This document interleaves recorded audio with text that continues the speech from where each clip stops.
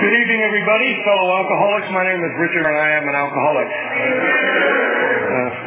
What an honor to get my first Oscar for being a drunk. Here we go. I'm a little nervous to be here because it's such a big crowd, and first of all, I would like to thank Bill Hatzman personally for inviting me up here to be your speaker tonight. It's an honor. Thank you, Mark. Thank you, Debbie, everyone that is here.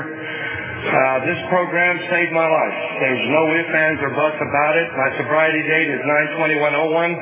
Those of you that know me know I've been around here for a long time. I've played a lot of games in AA. I'm not proud to say that's part of what my story was. I attended my first meeting in December the 15th of 1981. It was my first AA meeting, introduction to this program. It was the old Alano Club on Santa Fe, which was right down the road, right next to Mata's Restaurant at the time. And there's a gentleman sitting here in the second table with his back turned towards me. He's kind of an old guy. He's been around here for since 1979.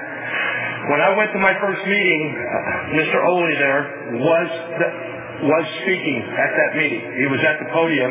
He was celebrating a little over 2 years sobriety at that time. At this date, he has 33 years coming up of continuous sobriety. So, please, hands to Oley.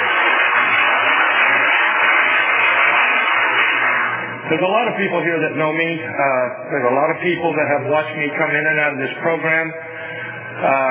I had various lengths of sobriety, and upon looking back at it now, at this stage in my sobriety, I wouldn't even call it that. It would be just dry time.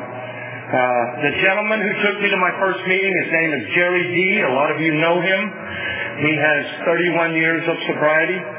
He is a retired Visalia police officer, homicide investigator, one of the best this town ever had. And it's an honor to have that man and a privilege to be my sponsor. And he stuck with me, took me to my first meeting. I had a first wife at the time, wife number one, called down at Sequoia Feed, and I should take this back a little bit. I worked at a place called Sequoia Feed and Farm Supply, which was right down the street. It's right. The Visalia Chamber of Commerce building is there now. Years ago, it was elevated up on stilts. It was one of the last buildings left in this town that was built up high because we used to flood here every year if we had a lot of rain before they put the dam in 1962. And when I came to this town, my father had just retired from the military. I moved here from San Antonio, Texas. I was born, I know everybody knows me as Redneck Richard, but I was born in England. Okay? It's like my mother said, I'm British by birth and redneck by the grace of God. So, and, I was privileged to live all over the world. I drove on the Autobahn at 15 years old in a 72 Volkswagen camper. I lived on the island of Crete in Greece in the Mediterranean, which is the best ocean. The Mediterranean Sea was the best sea I ever saw. Crystal clear. You could walk out 100 yards and watch the fish swimming around by your ankles. Try that in the Pacific. And I was very lucky. I've been to France. Bill, who has just made many trips, I remember when Bill went to France, and I brought back some memories when I went to the Eiffel Tower, and I went up to the restaurant, and I was privileged to have my dad be in the military, that I got to see the world at a young age. Moved here, graduated from Mount Whitney High School in 1976. So yes, I am old, and I started doing my little experimentation with drinking when I was on the island of Crete. My first drink was October 25th, 1969. I drank a German Fox beer downtown at Lion Square that cost 30 cents. I'll never forget that for a 40-ounce drink. And I'll never forget what that feeling was. And we were riding mopeds. We were just kids. We were renting mopeds for $1 a day. We could go 150 miles on a moped.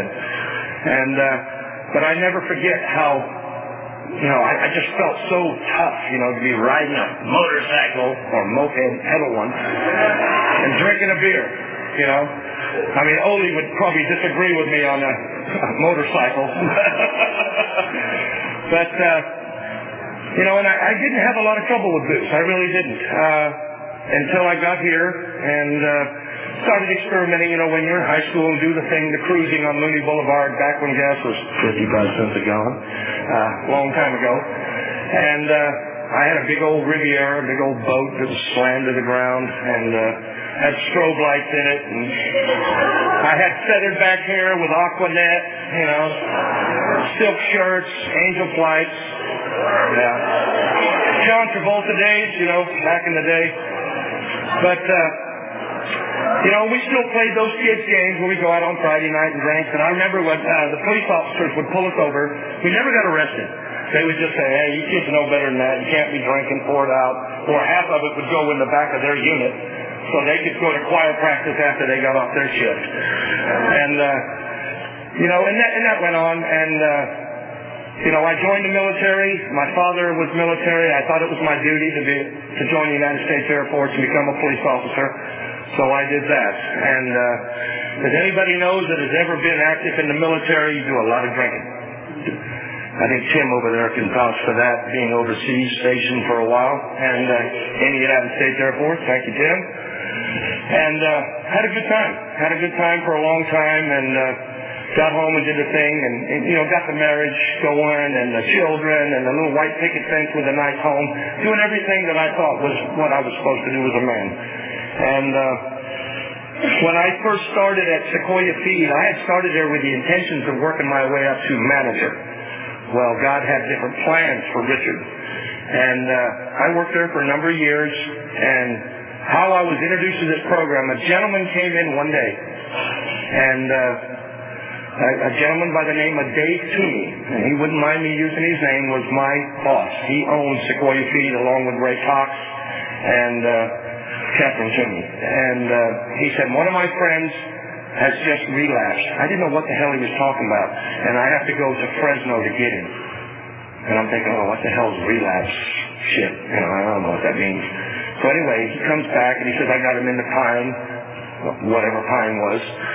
And 90 days later, this gentleman comes walking in. He's 47 years old, and he walks up to me, and Charles Rice, my boss, said, Richard, I'd like to introduce you to the new assistant manager of Sequoia Feed. I'm like, new assistant manager? That's my job. That's what I'm working to. And he took one look at me and shook my hand. He said, no hard feelings, son. I just want to introduce myself. My name is Jerry Domira, and I just started here today. This will be my first day. And then he looked at me and he goes, have you been drinking? And I thought, well, damn, that's rude. And I said, I might have had a little nip just to kind of get through the day. He goes, do you have it here on the premises?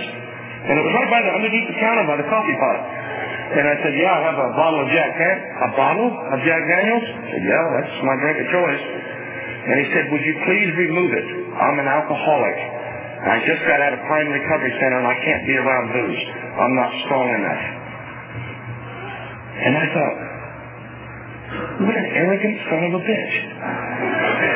I've been here for 3 years working this counter, and he's telling me I can't drink at a place of work. Just because I wait on customers doesn't mean I can't drink.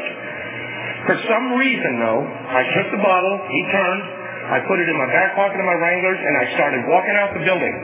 I walked down the ramp, across the scales, up into the warehouse, and I got over there and I took a big old chug. I'll never forget that. I just drank that thing and I went, and I started using the F-bombs. I was calling him everything but a white man. And the next thing I know, I hear this, Richard, we can hear you in the main office. The speaker is on. I had 2 secretaries, the owner, Jerry, and I'm thinking, oh my God, I'm in trouble. I'm going to get fired. So I thought I better better man up, pull myself up by the bootstraps, go over there and apologize. So I went over there, did the right thing, apologized to him, went back to the warehouse, made sure that button was off. Stupid. And I just started all over again as I took another drink. Well, needless to say, my drinking picked up. I drove a gooseneck trailer. I picked up hay up in Selma, and I was always drinking, always. Never stopped. I drank every day. Any day that ended with a Y, I drank on. And, I didn't get drunk, every day, but I just kept nipping at it, just to say it's that what we call the mellow zone, where everything is just good. Nothing's wrong. You haven't done anything wrong. And one day, I'll never forget, the phone rang, and I remember when Jerry picked it up, and he looked over at me like, hold on just a minute. And I went, private conversation. So I walked off. And then he went in and talked to my boss, and I'm thinking, oh, hell, did I piss off a customer, or did I do something wrong today? And he just walked up to me and he said, Richard, he said, what are you doing for lunch today at 12? Because we had to rotate. We were the only two staff in the office. And I said, I don't know, probably going home to my house. And he says, no, you're not. You're going with me to a meeting. I said, a meeting? What kind of meeting? Staff meeting? Promotion meeting? AA meeting. AA meeting. He said, right out our building, the back door to the Vase Alano Club is right next to Mata's restaurant. You and I are going to walk down that ramp 25 yards across that parking lot at 12 noon, and we're going to go to that meeting that Oli was at that day. And I remember opening up the back door and watching the smoke come belching out of that back room. I thought, man, it's like a Cheech and Chong movie, And I went in there, and I remember and I was told to sit down, shut up. There was nothing that I knew about drinking that these people had not done previously and knew more than I did. And I did. I sat back there, and I talked to guys like Herman, Sailor Ken, Doris.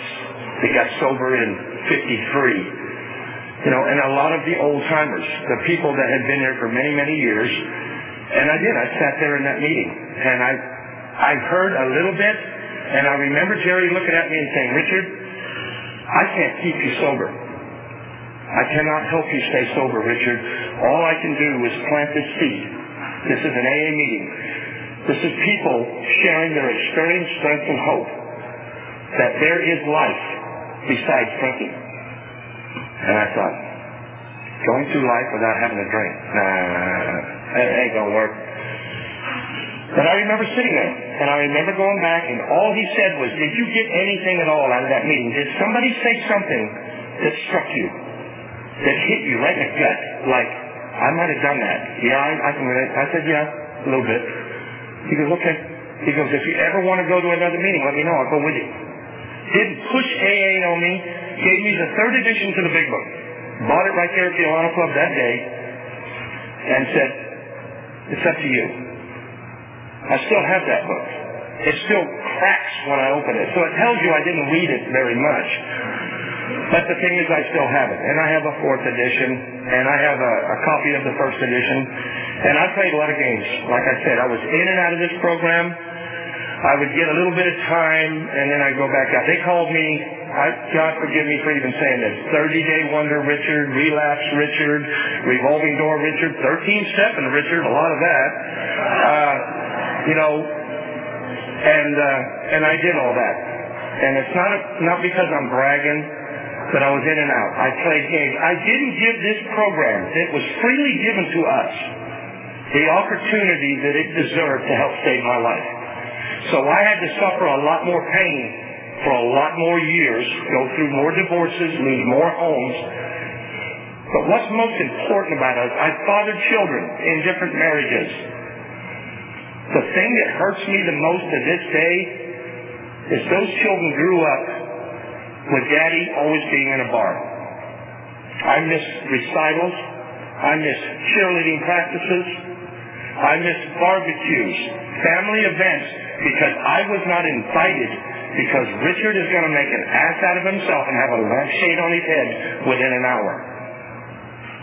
That's sad to say that my own family reunions, we'd like to see you, Sharon, bring Jennifer, bring your mom and dad. Please tell Richard to stay home. That hurts to this day to talk about it, but it's part of who I am. When I take that first drink of alcohol, when the first sip touches my lips, I cannot be held accountable for what's going to happen after that first drink hits my lips.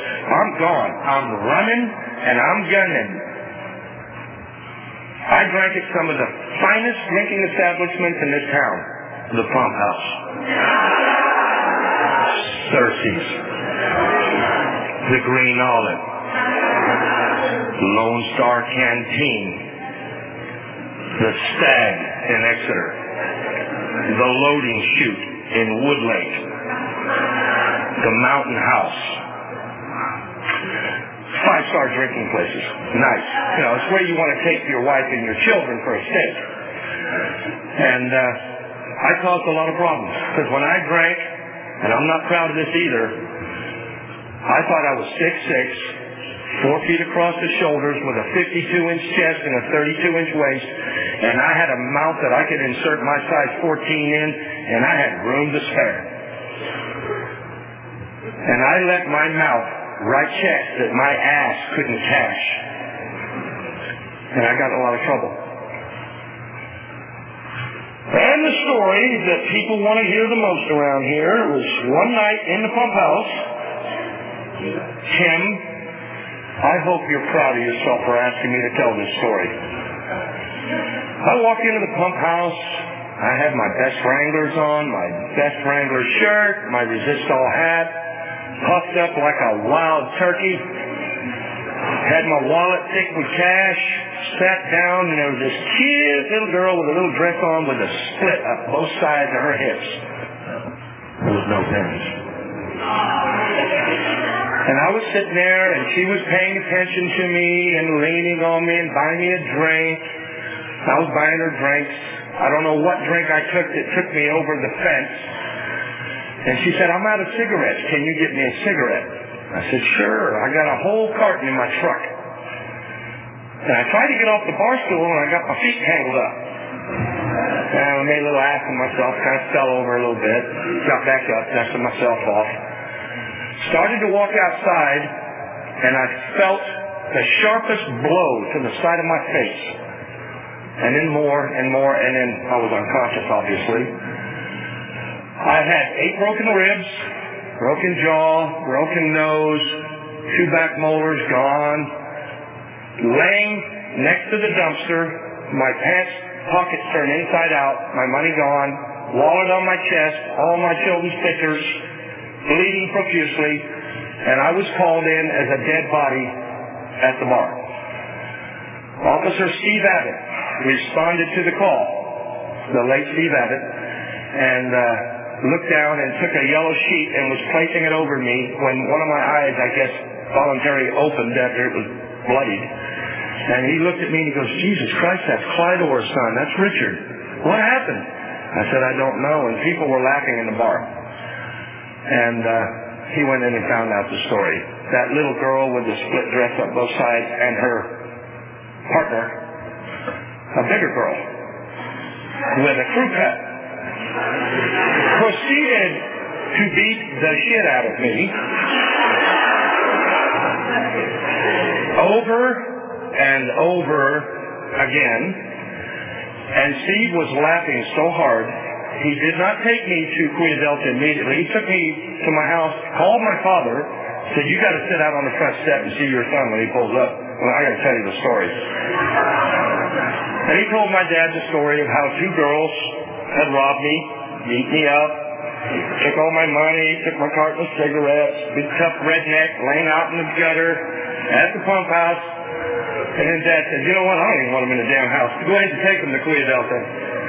So I spent a few days at Cuya Delta Hospital recuperating. And then I went home when I got out and got my guns, as every good redneck does, loaded them up. And I went gunning for 2 certain young ladies. I hit every bar in Clark County, Fresno, Bakersfield, Modesto, Merced, all with the intention of double tapping both these women while they sat in the bar beating up on another guy. That's what the insanity of this disease will do. That's what I'm alluding to. I kept drinking with the thought in my mind that I'm going to kill 2 women who beat me up because I was probably being an ass. You know?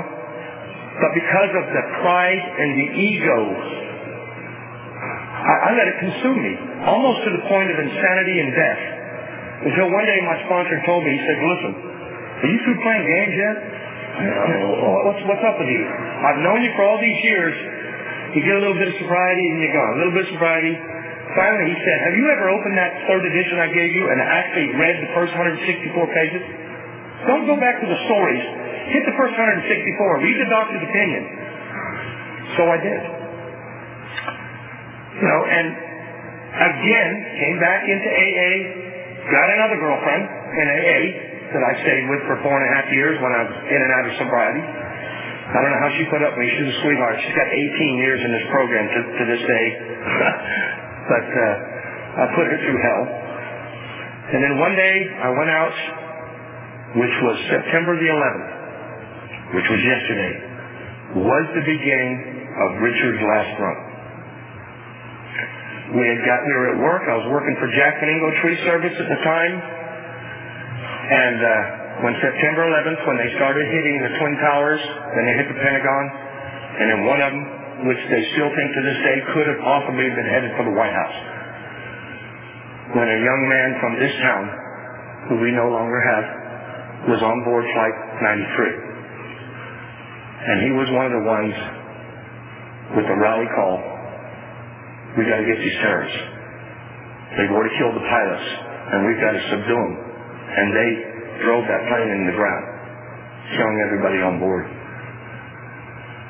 When I heard all this, I'd just been paid off. My boss, he wanted us to go home to our families.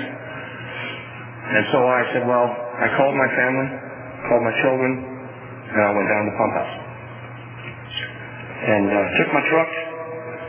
I had money in my pocket. I said, I'm not going to stop drinking. I'm just going to keep going. Got down there 9 o'clock in the morning, started with a double bourbon, with a Jack Mac, and just kept going. All day, all night. All day, all night. It was only closed for 4 hours, from 2 to 6. It opened back up at 6. I had, when I was finally done, on the 18th, I'd been in the same clothes since the 11th, with sawdust on me. I hadn't brushed my teeth, hadn't washed my face, hadn't shaved, still had a bandana on from the 11th. Crawled almost from the pump house home. Sick. I mean, just alcohol sick, like I'd never been before in my life. I made it to the house. My parents basically chained me to a lounge chair in my backyard because they didn't want me to get up in the middle of the night going to look for a drink. They tried to feed me bananas for potassium, water, without being too crude or anything else. I had no control over bodily functions, and we'll leave it at that. I had the shakes so bad. Seeing colors, seeing spiders, seeing, God knows what. And uncontrollably shaking. Just violent shaking. And so scared, the neighbors looking over the fence going, you need to call an ambulance, ma'am. You don't look good. But my mother, who's British, by the way, she said, no, we're going to try to take care of them here. I don't want people in the neighborhood to know, when the fire truck, ambulance, until it got so bad that my dad said, we've got to get him into that pine place that they'll take him. And this is how God works in mysterious ways. I still believe this to this day. They took me down there. They had to carry their grown son, 2 people in their 60s, because his legs were like, honey, it didn't work. I had jig leg.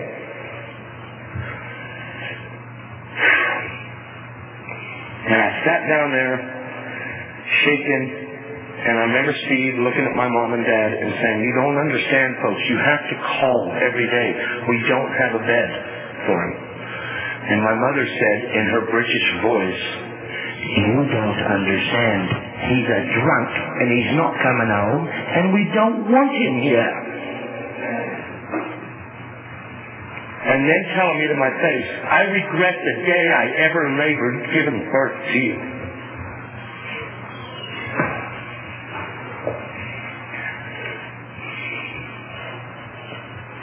That's where alcohol took me. The effect I had on my family over a period of drinking of 25 years. They told me, you aged us way faster than we should have aged by the grace of God. You've caused more monetary problems. You've caused problems where you can't stay married, jobs, everything else. Everything that I thought was important in life, I screwed off for alcohol. Jack Daniels was the best mistress I ever had, best lover, best friend, and it took away all the inhibitions and the pain in life that all you people out there were causing me to drink over. Somebody got into a fight while I was talking to Steve with a counselor, and he was told to vacate the premises and to not come back to Pine. And Steve looked at my mother and said, "Ma'am, I think we just had an opening." All at the same time I was sitting there. I got in that room, and I remember, and I'm going to tell you who was in there with me. He wouldn't mind this.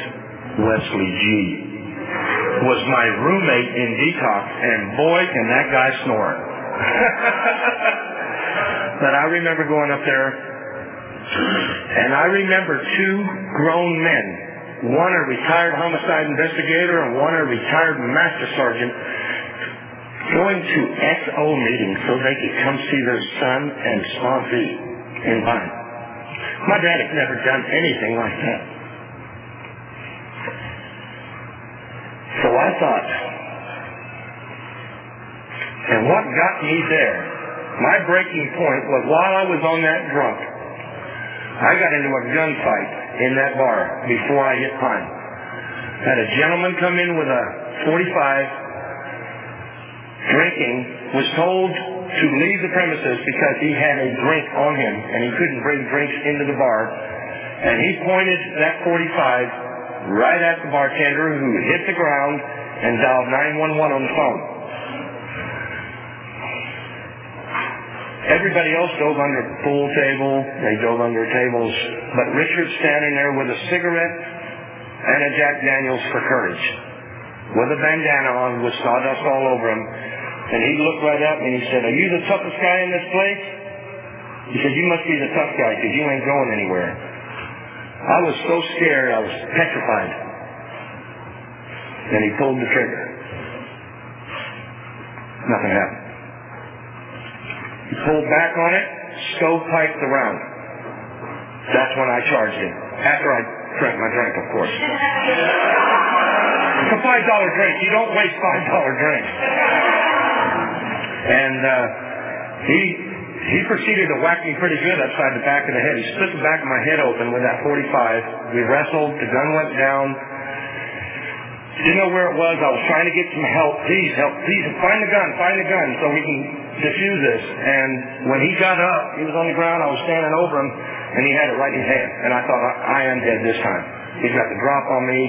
He got up, and what was funny, he looked at me and he said, "Oh, the hell with this dump. Let's go down to Santa Fe Station where we can get a drink." He's telling us where he was going. By that time, SWAT arrived. They held me at gunpoint. They had MP5s, AR-15s, and everybody's going, "He didn't do it. He helped stop it." And everybody's wanting to buy me drinks. And then I've got an officer that says, "We need to get your head stitched up."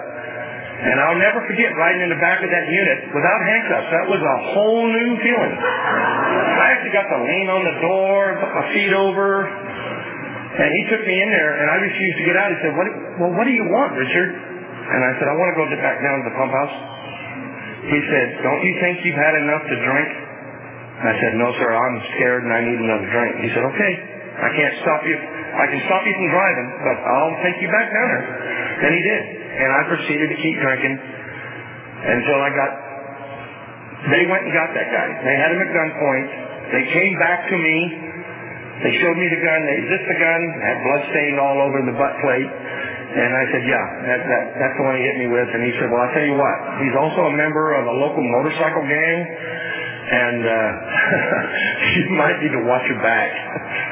And I went into Pine, and some of the guys from that group actually went by my house, and they were saying, "Mr. Orr, when Richard gets out of recovery, we need to talk to him." He said, "Well, don't come by this house. That's between you and my son." And we finally went to court over all that. what was funny was, I said, you know what, this was a bar fight, Your Honor, between two guys. That's all I want to leave it at. They said, well, he's got 2 strikes on him. If you testify, we'll send him back for life. And I don't know why I did it. A lot of other people were intimidated. They had, some of the guys had rounded up the other 9 that were in that bar and kind of got them to change their testimony a little bit.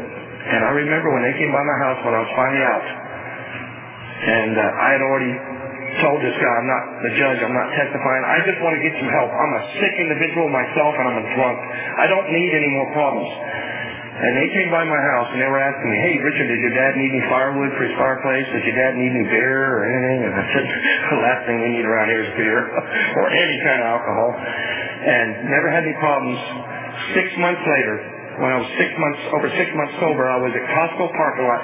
This is what the program does for people who really want recovery, who want to be sober, who want to have a way of life they never dreamed possible. I was sitting in a parking lot, and there was a woman in a Jag, and she was staring at me. I was with my father. He was inside getting some medications. And this woman's just dogging me. I mean, completely just eyeballing me. And I finally looked, I said, what? And she gets out of the car, walks towards me. I jump out of the truck like there's going to be some kind of tough. I said, I should know about getting in confrontations with women. She'll probably kick my ass, you know. And she come up and she goes, are you Richard Orr that got into a little incident with guns down at the pump house on this date? And I said, yes, ma'am. She goes, well, there's somebody here that wants to give you a hug. I didn't even recognize this guy that I got in a fight with. I had no one. He had short hair. He was in a 3-piece suit. And he came up and he just put his arms around me and gave me a hug. And I looked at him and I said, are you the same guy that, yeah, me and you? Yeah. Wow. You cleaned up pretty good. And his wife, he left. He went right back to the car. And his wife looked at me and she goes, thank you. They're not sending my husband to prison for life. And he hadn't had a drink or a drug in his system since that incident. And I've got a husband back and a father for my kids. So it goes to show you, sometimes an incident that could have been life-threatening. He could have killed me. If that round would have gone off, that was my burning bush right there. When somebody points a weapon at you and pulls the trigger and it's a full clip and it's loaded and you get another chance at life, you better take heed. Because, I was getting like a cat running out of lives. And I said to myself, I'm going to do what my sponsor tells me to do and what's suggested, and I'm going to listen to people like Ole, Albert, and people that have been around here for years. And I'm going to do my best. I'm a flawed human being. I'm male. I'm flawed. But I have to surrender to win. I have to let go of that macho pride, that ego that kept me in the sickness, and say, you know what? I'm a 6'2", 230-pound whipped dog with my tail between my legs, and I want some help. Will somebody help me? And as Manuel, sitting right over here, wherever he went, took off, didn't he? Right when I mentioned his name, he's not here. But I remember Manuel, when we were out working together, he always said, the only time, and we had a poster down at the Alana Club at this one time, and there was a hand coming out of a cloud, and Mr. Flores drew that. It said, this is the only time I ever want to look down on a fellow alcoholic, is when I'm saying, you don't have to be there, ma'am or sir, anymore. Sit, please, and expect a miracle, because you are the miracle in progress. And I thought to myself, I'm going to do that. And my sponsor, one of the last things he said after playing the games, I sat in the Alana Club. I was in the first chair all the way up on the left. Bill knows, because Bill always sits in the first chair on the left. Pulled back by the wall. With his tea, chips, whatever else he has, computers, Apple, bananas. But I was sitting there, antsy. Once again, I was getting ready to leave, and I remember what Jerry told me. No offense with the language. He said, Richard, you got 2 choices. Either shit or get off the pot. If you don't want what we have that we're trying to save your dumbass life, then get out. Get the hell out of here. Go drink. If that's what you want to do, because there's somebody dying to get in that chair that your fat ass is occupying. So I'm sorry, I don't mean to be rude, folks, but I'm a jokester. Everybody who knows me knows I joke around. I'll play games. I'll act stupid in front of the Alarm Club and walk across the street or run in front of traffic. But I don't joke about AA. That's one thing I do not joke about. Albert can attest to that. Even Ole has seen a change in me and said that. You know, it's like, don't try to press your recovery, Richard, on other people, but just tell them what it was like for you. And what was the change that made you take a look at yourself and go, you know what, there's got to be a better life than what I'm living. Because I'm taking 2 steps forward and 4 back. I'm flogging a dead horse, and it ain't winning no races. And I finally had to listen to people that had been here a long time before me and watched me come in and out, and then finally said, oh, you got to stay? Maybe? You know, and it took people putting me down. It really did. People saying, you'll be out of here in 40 days, 50. You'll get a little chip and be gone. No, I'm not. Not today, anyway. I can only live in a 24-hour period that God's put in front of me. That's what I live for. I don't live for looking at year 12 down the road or year 20. I hope I get there. I hope I stay sober. But I know I'm sober today. There's not a mind-altering chemical in this system. And that's what I'm proud of. And when I hear the stories in AA when people come up and say, wow, Richard, I got 67 days today, or I got 80 days. I got a job at McDonald's. Other people would laugh at them out there, you know, and belittle them. Oh, man, you flipping burgers. So what? $8.25. For a person that hadn't had a job in 2 or 3 years, and they got a 40-hour job, and they got a little 74 Pinto that leaks oil all over the place, but it gets them to that $8.25 an hour job. And they got that little apartment, maybe not on the best part of town, and they don't like their kids being subjected to maybe what's going on in that neighborhood, but it's all they can afford right now because they're working and going to meetings and staying sober to have those children in their lives, to have that little apartment and maybe go buy a couch for $5 at a yard sale and glad to get it. Because maybe one of those children needs to sleep on that couch because it's only a studio and she has 4 children. My hat's off to people like that. If you're doing the best you can on a daily basis to stay sober and to be of service to others when you can, whether it's a handshake, whether it's a hug. We had a meeting this morning where it was emotional, to say the least. There was some tears. There was gut-wrenching honesty. Help me. What do I do? Those are people I like to see. Those are the people I want to reach out to. And those are the people that are gut-wrenching honest saying, I need help. Please, somebody give me some advice. You're the true winners. Everybody sitting in this room tonight, you're all God's children being shown a better way of life if you want it. It's strictly up to you. As Albert and I do all the time. This, and this. That has nothing to do with gangs, folks. Albert, you want to explain what that means? Jesus loves you. I love you. Gentlemen like Manuel who works for me. Albert sitting in front of here.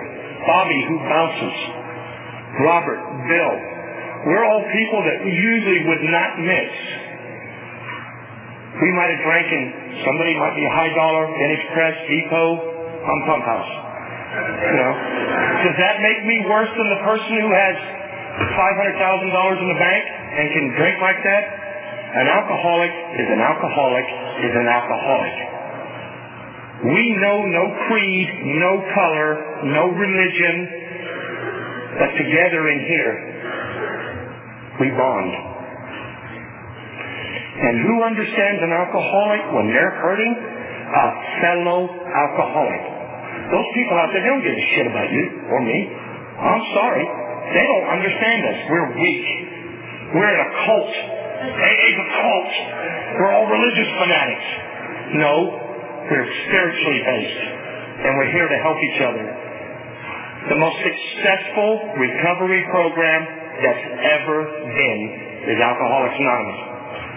Over 3.5 million people have been affected. That's just people who drink. That's not counting moms, dads, sisters, brothers, relatives, and everything else. What is the last thing when you leave a recovery home, what they tell you to do? I don't care if it's when they put hot rocks on your back with needles, giving you cortisone shots and telling you, oh, isn't this Malibu lovely? They go, get a big book, go to meetings, and get a sponsor. Isn't that funny how everything, $60,000 revolves right back to a big book? For $10 and 60 cents. $11.55 at the club. That one book, which is our Holy Grail, to recovery. I know it was written in 1939, folks. I know June 10th, 1935 is when we got started. Oh, old crap. The message in that big book is still the same in 39 as it is today. We're going to help you stay sober if you want it. Only you and you alone can tell yourself if you're an alcoholic. When you get up in the morning and look in that mirror, are you happy with who you see and who you are today? If not, folks, let's change. Change is good. Surrender to win. Always remember that. For everybody in here, you're all miracles because you didn't drink today. And I got long-winded again, and God bless you, and thank you for letting me be here tonight.